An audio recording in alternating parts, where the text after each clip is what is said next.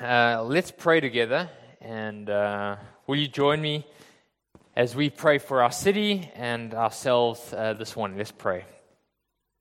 Heavenly Father, great and glorious God, what a privilege it is to worship you this morning, to align our hearts to truth and to declare your wonder and your praises. Father, you are the one true and everlasting God. You are the creator of all that exists in heaven and on earth. Everything that is visible and invisible, whether thrones or dominions, rulers or authorities, all things were created through you and for you. And we've come to declare that truth this morning, to remind our hearts of it, to be washed in your goodness and your grace.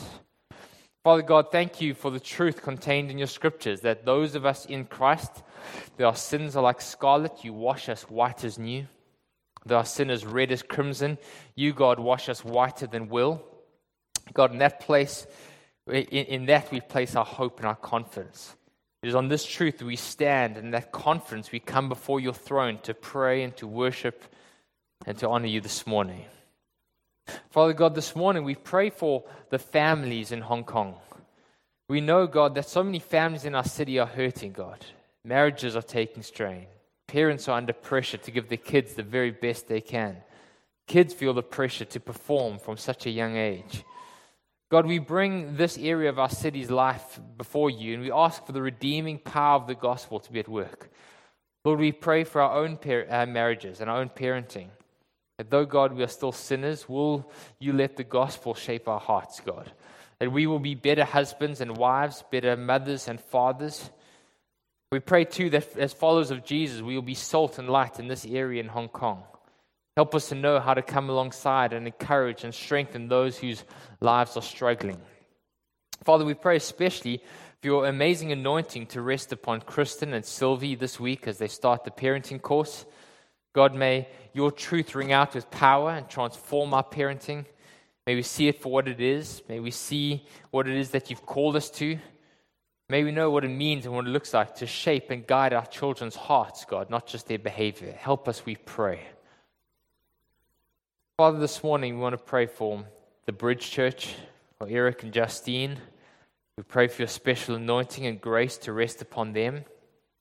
We ask, Lord, that you anoint their ministry there. Pray for Eric's preaching, for him to preach with power and authority.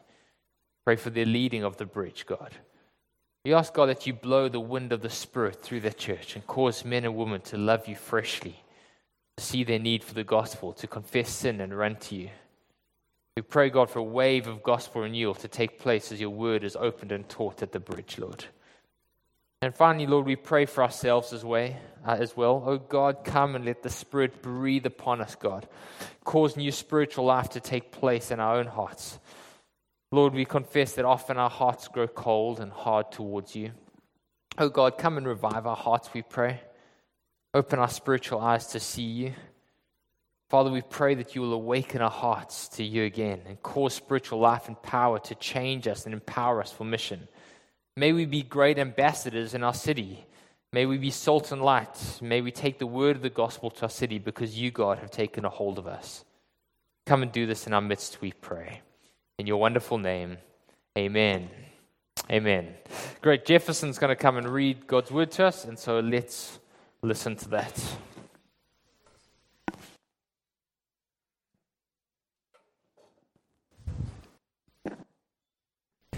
The scripture reading comes from Ezekiel chapter 37. Please follow along in your bulletins or on the screen. The hand of the Lord was upon me, and he brought me out in the spirit of the Lord, and set me down in the middle of the valley.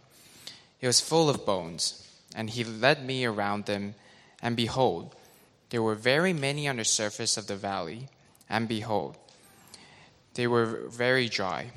And he said to me, Son of man, can these bones live? And I answered, O Lord God, you know. Then he said to me, Prophesy over these bones, and say to them, O dry bones, hear the word of the Lord. Thus says the Lord God to these bones, Behold, I will cause breath to enter you, and you shall live. And I will lay sinews upon you, and will cause flesh to come upon you, and cover you with skin, and put breath in you, and you shall live, and you shall know that I am the Lord. So I prophesied as I was commanded. And as I prophesied, there was a sound, and behold, a rattling, and the bones came together, bone to its bone. And I looked, and behold, there were sinews on them, and flesh had come upon them, and skin had covered them, but there was no breath in them. Then he said to me, prophesy to the breath, prophesy, Son of man, and say to the breath, thus says the Lord God, come from the four winds, O breath, and breathe on these slain, that they may live. So I prophesied as he commanded me, and the breath came into them, and they lived and stood on their feet, an exceedingly great army. Then he said to me, Son of man, these bones are the whole house of Israel. Behold, they say, our bones are dried up, and our hope is lost. We are indeed cut off. Therefore prophesy and say to them, thus says the Lord God, behold, I will open your graves and raise you from your graves, O my people, and I will bring you into the land of Israel. And you shall know that I am the Lord, when I open your graves and raise you from the graves, O my people. And I will put my spirit within you, and you shall live, and I will place you in your own land. Then you shall know that I am the Lord. I have spoken, and I will do it, declares the Lord. This is the word of God. Great, thank you, Jefferson. Great. Well, if you're new here this morning, my name is Kevin, and wonderful to bring God's word to us. If you are not new, you will know that as a church, we've been working our way through Matthew's gospel. And when we got to the Sermon on the Mount, we got to the part where Jesus talks about his followers being like salt and light, that he sends out into the world as his representatives. And when we got there, we decided to pause there for a couple of weeks and to consider this theme of mission and evangelism. What does it mean to be Christ's ambassadors, Christ's representatives in the world? And so 2 weeks ago, Chris spoke from Matthew chapter 9 and 10, how Jesus says he's like the shepherd that sees the people that are like lost sheep, and his heart breaks for them. And so he sends his disciples out and says, go and call back these people that don't know me any longer. And then last week we looked from 2 Corinthians 5 at how God sends us out as his ambassadors to speak his message on his behalf. And it talks about how we implore those that don't know Christ, be reconciled to God. And so we are working our way through and considering this theme. Now today we get to our final passage of scripture in this sub-theme on what does it mean to be salt and light into our city. And then next week, we're going to pick up again in the Sermon on the Mount, and Justin Marr is going to be preaching next Sunday, and so looking forward to that. So today we get to Ezekiel chapter 37, and the context of the passage is in Ezekiel is about how the nation of Israel, God's chosen people, have lost their way. They have walked away from God in their rebellion and their sin, and the consequence is that things are not going well for Israel. Just like Adam and Eve, they are cut off from God, life has become difficult, and the ramifications for their sin and their rebellion are playing out in the whole nation, in every area of life. And so that's what most of the book of Ezekiel is about. But God has not abandoned them. He has not forgotten them, and so in his grace and his mercy, he reaches out to them and he calls them back to himself, and he promises to restore them. But it's not a simplistic restoration. He's not just restoring their religious observation or their religious duties. It's nothing short of an entire makeover. God is going to revolutionize their hearts. And it's a restoration that will include them coming back from slavery to the land, the promised land. It is a restoration that includes justice and righteousness in the nation. In short, God promises to restore them in a way that will touch every area of national life. Politically, economically, socially, justice-wise, spiritually, relationally, every area of life is going to be touched as God moves in on them. And what is God's motivation for this? Well, he tells us throughout the book of Ezekiel, but in chapter 36, the one just before, God says, I will take your heart of stone and I will give you a new heart. I'll give you a heart of flesh. And then he says this, he says, I will do this not just for your sake, O Israel, that I'm about to act, but for the sake of my name, says God, because you have profaned it, and I will vindicate it for my own glory, says God. And so God promises this complete revival and making new his people. And he ends off with chapter 36 saying, and then all the earth will know that I am God. And that brings us to chapter 37, our passage today. Now, as we look at this passage through the lens of the gospel in our own hearts and mission and evangelism, we're going to see four things. We're going to see, what does this passage tell us about our own hearts? What does it tell us as we seek to be missionaries into our city? What hope does it give us for our own hearts? And what hope does it give us as we try to take this message out into the city? So we're going to look at this passage through these two lenses, our own lives and this call of God to be his ambassadors into the city. And we're going to constantly interchange between these two applications. Does that make sense? Okay. So let's dive in. The first thing we're going to look at is a hopeless situation. A hopeless situation. Look at this passage, how it starts off. Ezekiel gets a vision from God, and in this vision, God takes him to a valley. And it's a plain valley, but it's not a beautiful scenic valley between, snow-capped mountains. It's a horrific sight, because in front of Ezekiel, he sees this valley is covered with human skeletons. And God takes Ezekiel down into this valley to walk amongst them, and two things grab Ezekiel's attention straight away. The first one is that there are not just a few bones scattered here and there.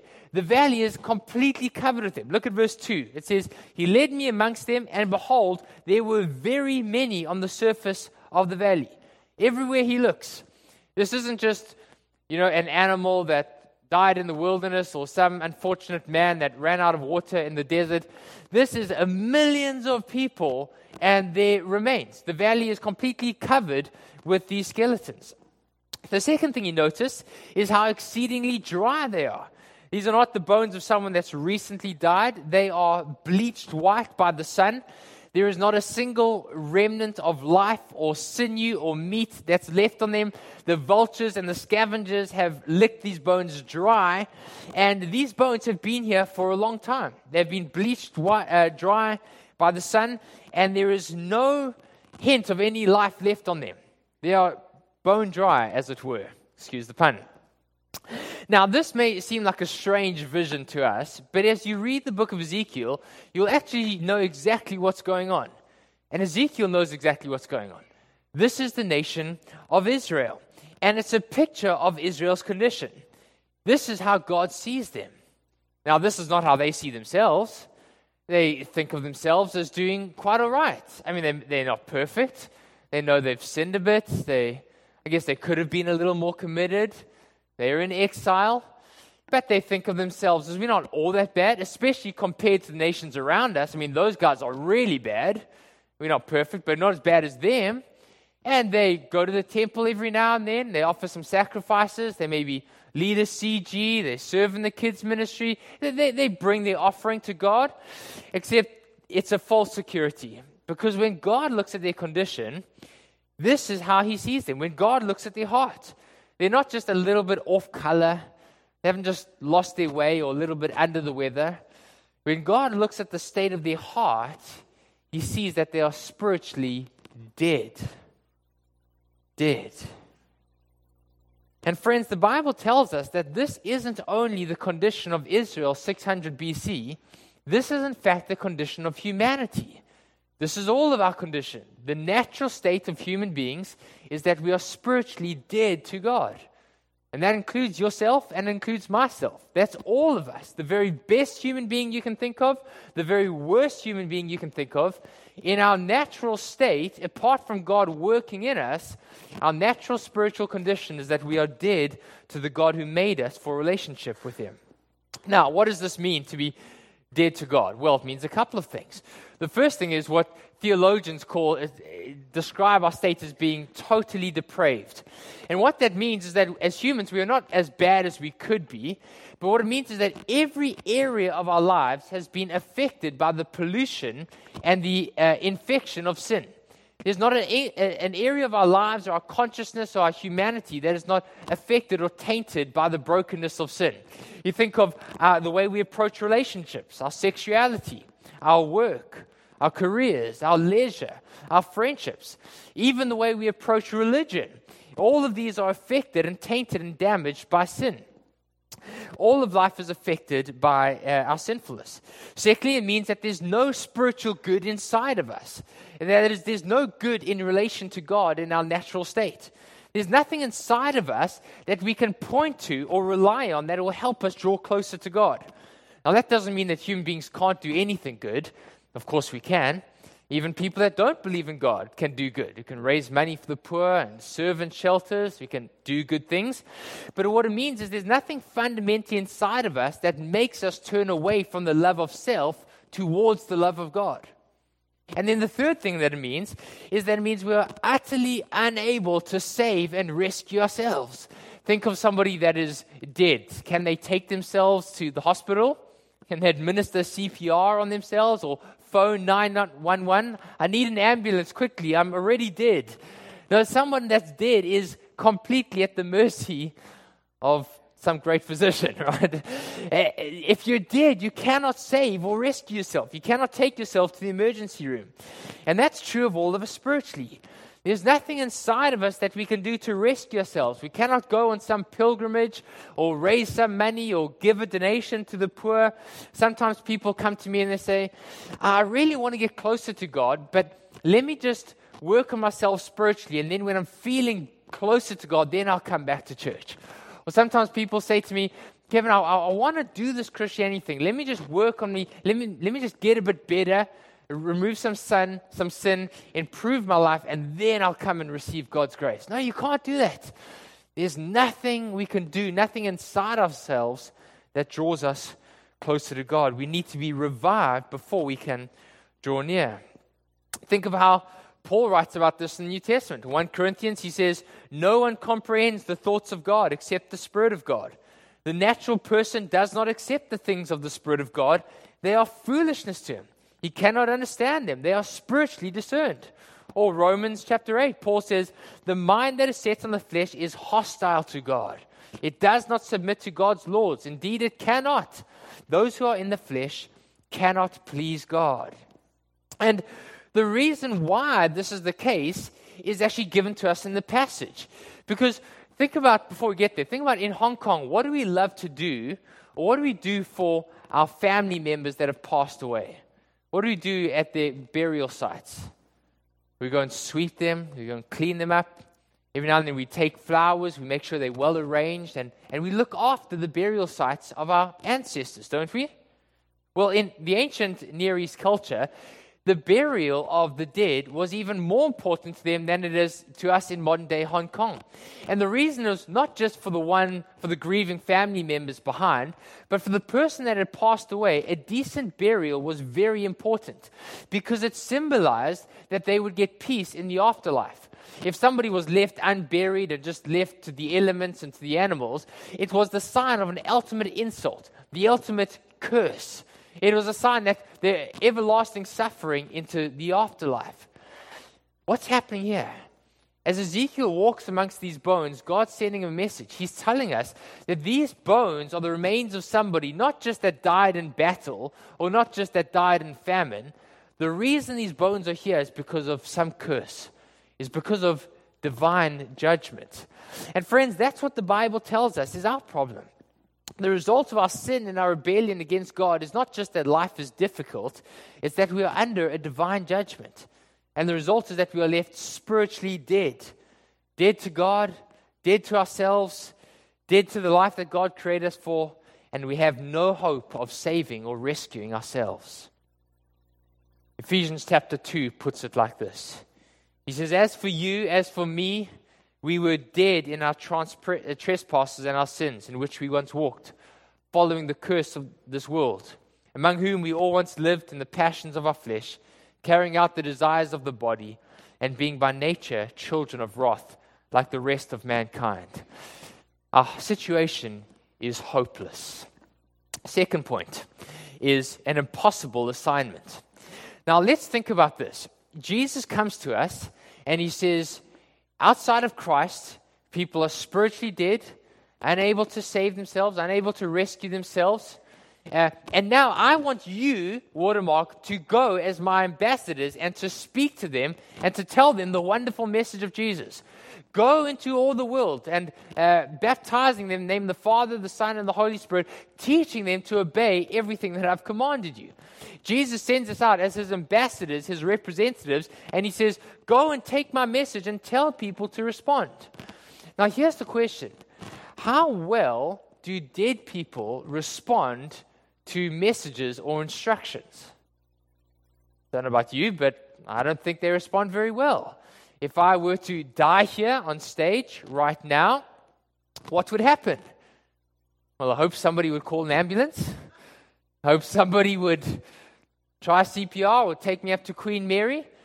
Claire might run up and say, please don't die on me now, or something like that. But I'll tell you what you probably wouldn't do. You probably wouldn't come and say, Kevin, now this is not a very convenient time to die on us. You're in the middle of your sermon. I want you to go to the bathroom, wash your face, sort yourself out, and then come back here. We're all waiting for you.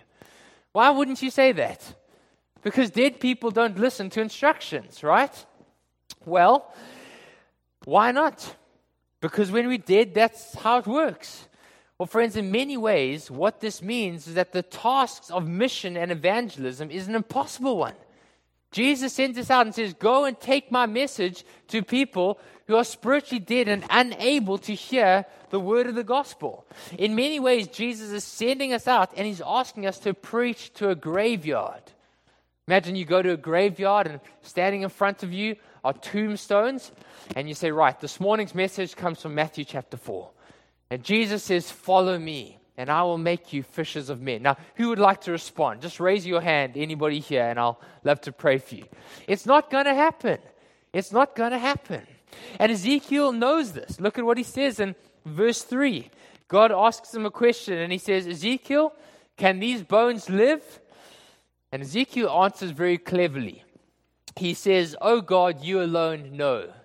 Which is kind of his way of saying, God, it's impossible, but because you are God, I'm not going to say it's impossible, so I'm just going to sit on the fence. And so he says, God, I don't know. You alone know these things.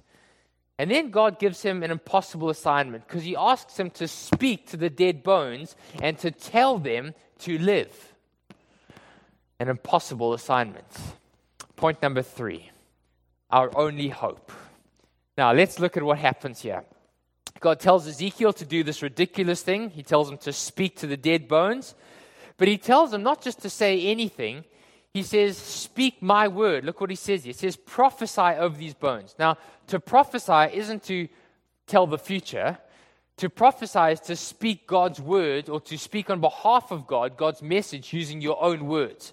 And so God says, Ezekiel, prophesy, speak my message on behalf of me to these dead bones. And so look at what Ezekiel does. Verse 4, he says, oh, dry bones, hear the word of the Lord. Just by the way, that's one of the reasons why as a church, we preach through books of the Bible. We preach expositionally. Because our job is to bring God's word, not my word. You don't want to hear my word. That doesn't do anything. Who cares what Kevin or Chris's opinion is? We want to bring God's word because God's word breathes life. And so Ezekiel says, hear the word of the Lord. This is what the Lord says. Behold, I will cause my breath to enter into you, and you shall live. I will lay sinews upon you and cause flesh to come upon you, and I will cover you and skin, and I'll put breath into you, and you shall live. And you will know that I am the Lord. Now, just on a side note, in Hebrew, as far as I understand, the word for breath and the word for spirit, as in God's Holy Spirit, is the same word. It's the word ruach. And so in a sense, there's a play on words here. God says, I will put my breath in you, but at the same time, he's saying, I will put my Holy Spirit in you. I'll put my spirit, which causes life. And so Ezekiel, look what he does. Verse 7, he says, so I prophesied as God commanded me. And what happens? As I spoke God's word to these lifeless bones, there was a sound. And behold, there was a rattling. And the bones came together, bone to its bone. And as I looked, there were sinews on them, and flesh had come upon them, and skin covered them. And so these bones come together, and a body starts to form, and sinew, and muscle, and flesh, and skin. And suddenly they start to look like a great army, but there's still something missing. Verse 8, there was still no breath, no spirit inside of them. There's no life in them. They may look like human beings, they may look like an army, but they're just corpses. There's nothing there. Then God said to me, prophesy to the breath, to the spirit. And so I prophesied as he commanded, and the breath came into them, and they lived, and they stood on their feet, an exceedingly great army. And friends, this actually is a picture of the essence of salvation. This is what it means to be a Christian. This is to be a Christian is to have new spiritual life breathed into our hearts and our souls, into our spiritual being, such that where we were once dead, we are now given new life. To be a Christian is not somebody who intellectually agrees with the worldview or even intellectually agrees with everything that's in the Bible, though it is true. Serving God and being involved in ministry or leading a CG or serving in the kids' ministry, that doesn't make you a Christian. Friends, a Christian is someone who's been saved, who's been converted, who's had spiritual life implanted into their soul so that their dead spirit is now made alive and they are now a new creation, as we heard last week. Someone who was once unable to reach out to God and love and serve Him is now, his heart has been made new because God breathed His Spirit upon them. There's a wonderful story of a man by the name of William Haslam in England in the 1850s. And William Haslam, I think we've got a picture of him, Uncle Will, was a preacher. He was a pastor. And he lived in the town of Cornwall in England in the 1850s. But even though he was a pastor, he actually wasn't a Christian. He thought he was a Christian, but later on in life, he realized that he wasn't. And his heart was cold. His heart was hard towards God and towards others. And he was very judgmental. And everybody in the town knew it. The whole town knew Haslam was a hard, judgmental man. But what happened was one day his gardener went to go and visit another church, and he became a Christian. And his life changed. His whole life changed. And then some people in William Haslam's church went to go hear this preacher, and they got converted. And their lives got full of life and joy. And William Haslam saw something change in his gardener. And he was very perplexed by it and challenged by it. And he realized that his gardener now had something that he didn't. And so he went to go see another pastor on the outskirts of Cornwall town. And this pastor said to him, if I was dying on my deathbed, I wouldn't call for you are not converted. And William Haslam was greatly troubled. And so the next Sunday morning at church, he didn't feel like preaching. And so he thought, I will just read a few passages of scripture from the New Testament. I will say a few kind words, and then I'll go home. And so he stands up and he reads from the gospel, and he reads a passage about how Jesus is speaking to the Pharisees. And he says a few kind words, but he's not in the mood. And while he's speaking, while he's preaching, he hears this voice in his own head. And the voice says to him, Haslam, you don't believe that Jesus can save you just like the Pharisees. And in that moment, while he's preaching, he says this. Let me find it for me, sorry. He says, I do not remember at all what I said, but I felt a wonderful light and joy coming into my soul. And I was beginning to see for the first time what the Pharisees could not. And so he gets saved by his own message. While he's preaching, he gets converted, he gets born again. But what happened was the congregation saw it. They saw something changing inside of him. And there was a visiting preacher in the congregation that day. And so the preacher stands up and says, the preacher's just got converted. He's just got converted. Hallelujah. And the whole church breaks into outroar and singing. And the meeting, there's an outroar and things are not the same. And what actually happened after that is Haslam goes on, and there's a revival that comes through Cornwall. His whole life changed, and he started preaching the gospel for the first time, and people were getting saved everywhere. But the point is this. The point is, friends, you can be a preacher. You can be an elder in your previous church. You can be an elder in this church. You can be a CG leader. You can serve in kids' ministry. You can be very involved in doing Christian things and still not be born again, because the Spirit of God has not come upon you. R.C. Sproul said it like this. God doesn't just throw a life preserver to a drowning man. He goes to the bottom of the sea and he pulls a dead corpse from the bottom of the ocean. He lifts him up onto the bank and then he breathes into him the breath of life and he makes him a new person. And so Ephesians chapter 2, we read it earlier, goes on like this. He says, as for us, we were dead in our trespasses and sins. Any hope for us? No hope whatsoever, but for God. We were dead in our sins, no chance of living. But God, who is rich in mercy because of his great love with which he loved us. Friends, just think about that. Why does God save us? Well, Ezekiel 36 tells us for the praise of his name, for his own glory. But secondly, because of the great love with which he loved us. Because of God's incessant, overarching love for us. When we were dead in our sins, God made us alive together with Christ. And he raised us up with him. And he seated us with him in the heavenly places in Christ Jesus. It is by grace that you have been saved. Not through works. This is not your own doing. It is a gift of God so that no one may boast. And so remember in Matthew chapter 19, Jesus is talking to his disciples about the impossibility of somebody getting saved on their own works. And the disciples say, well, then who can get saved? And Jesus says, with man this is impossible, but with God all things are impossible. Ezekiel, can these dry bones live? Friend, can you get saved? With man this is impossible, but with God all things are possible. Friends, the only hope that you and I have of ever getting saved, getting born again, getting made new, of having our sins forgiven, of having new life inside of us, is if God comes and performs divine CPR on us. If God comes and breathes the breath of his Spirit into us and causes us to be made new again. And that leads us to our fourth point, which is our only confidence in missions.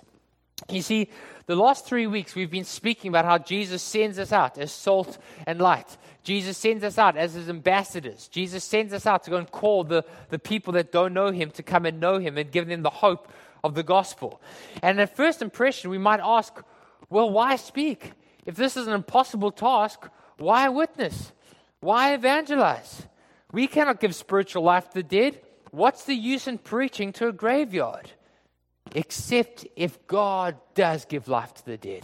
Except, friends, if our only confidence is that the God who sends us out as ambassadors is the same God who works miracles to give life to the dead. And the way that he's chosen to do that is through the simplicity of preaching the gospel and witnessing to the wonder of who Jesus is. I remember hearing a story a few years ago of a man, I think he was an American man, that felt like God was calling him to be a missionary into Pakistan. Now, if you know Pakistan, it's one of the most hostile countries in the world for Christians to live in. Christians are constantly being killed and hung and slaughtered. And even more so if they try and witness, if they try and share the gospel with others. You are writing your own death sentence. And so as this man spoke to his family and his friends, they're all saying, why would you do that? Surely there are other places that are less hostile, less threatening, more accepting. Why not go somewhere else where they'll be more receptive to the gospel? And his answer was this: because it is God who gives life to the dead. And if God has chosen to give life to the dead, there is no one and nothing that can stop his plans. Friends, you and I may look at our circumstances and our friends, and we may think, God, they'll never become Christians. They'll never admit that their sin is in need of God. And to be honest, I often think like that in my humanness. Sometimes I think, oh God, that person's never going to believe it. But friends, at the heart of the gospel is the truth that God saves sinners. Billy Graham doesn't save anyone. Tim Keller doesn't save anyone. You and I don't save anyone. God saves people. And therefore we can be full of faith that in the most difficult circumstances, in the most trying circumstances, in the hardest places of our city and our nation and our world, in the most unlikely territories on the planet, God is calling people to himself. He's breathing fresh life and spirit into their bones. And what this means is two things. Two very simple applications. One, don't get discouraged. Don't get discouraged. Sometimes you may feel like, God, I've tried to share the gospel with my spouse or my sister or some family member for 20 years and they're not hearing it. Don't give up on them, because it's not you that saves them. It's not how well you articulate it. It's not your perfect reasoning. It's God who takes your simple words and breathes life into their spirit. And one day out of the blue, they may just come to you and say, I believe. I believe. Don't get discouraged. Don't give up. Keep on sharing the wonder of Jesus. Second application is this. As a church together and as individuals, we need to be those who pray and who pray and who pray and who pray. J.R. Packer says it like this. Every time we pray, we confess our impotence, that means our inability, and God's sovereignty. And prayer is both the highest privilege and the highest duty of the Christians. It's a privilege because it allows us to partner with the sovereign God. The miracles that God wants to do, He invites us into His miracle, and it's a privilege to partner with Him, with His dealings and His workings. But it's also the highest duty because it aligns us with the truth. It reminds us that we are completely and utterly unable to affect a change in people's lives. And yet God does give life to the dead. And it's the highest privilege because it reminds us of that truth, that we are not able, but God is able. Chris reminded me this week, remember in the book of Acts, the disciples are going around telling everyone around Jesus. They're getting in trouble for it. They're getting thrown into jail. They're getting persecuted. Some of them have been killed. What do? Do they back off? No, they pray. And what do they pray? They pray, God, give us boldness. God, give us courage not to stop. But the second thing they pray is, God, let your power be upon us. Do miracles, we pray. God, do what only you can do. Let your power come upon us that will change people's lives. Friends, if we're going to be a church that's obedient to Jesus and fill Hong Kong with the message of Jesus, if we're going to be faithful to this task, how we need to become a church that prays. See, friends, the same theological conviction that drives us to believe that confidence before men, that God by His sovereign Spirit changes people, is the same conviction that ought to make us humble and persistent before God, because it's God that changes lives. And therefore, we need to become men and women that pray. Pray in your CGs. Pray every day on the way to work. Pray while you're making dinner for your family. Pray while you're in the shower. Pray for people that don't know God. Pray for your own heart. Pray, pray, pray. Oh, Ezekiel, can these bones live? Watermark, can this city be saved? Oh, Hong Kong, can you come to know the wonder of Jesus? Can God breathe on you in power and His Spirit and save marriages and families and deliver addicts, soften hearts? Hear the word of the Lord. Behold, I will cause my Spirit to enter you, and you shall live. And then you will know that I am the Lord your God. Let's pray together. Can I maybe ask you to stand with me? And I want to encourage us to close our eyes and let's pray together.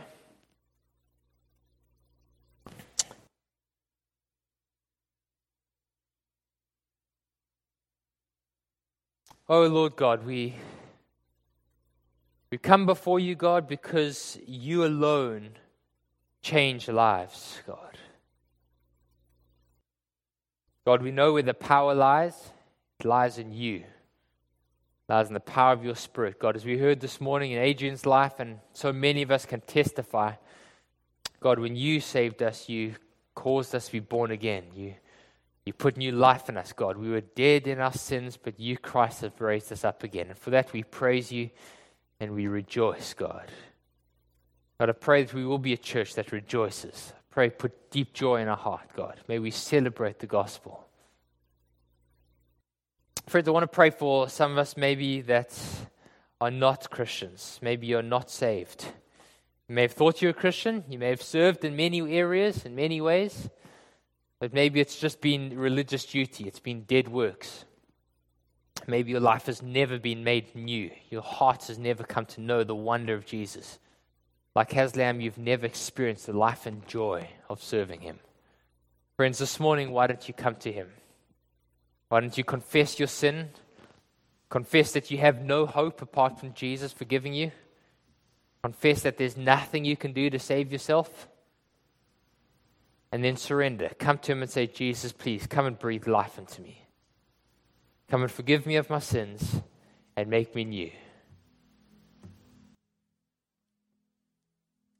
Father God, come and do that. Come and save us, Lord, we pray. I pray, God, this morning that some people will be born again for the very first time. God, come and put a life and a joy in our hearts. As the Spirit of God takes hold of us, we pray, God. And then, friends, I want to pray for us. Maybe some of us who just feel like we've been dry for a long time. Maybe we are Christians, but that joy, that spark, that life of the Holy Spirit, it's been a long time since we felt that. We feel like we are embers that are dying out in a fire. And we want the wind of God to come and blow and freshly cause our hearts to be aflame for God. Friends, if that's you, why don't you cry to God and ask Him to come and do that? Ask Him to come and blow the wind of the Spirit and to freshly cause spiritual life to take hold of your heart. Oh God, come and do this.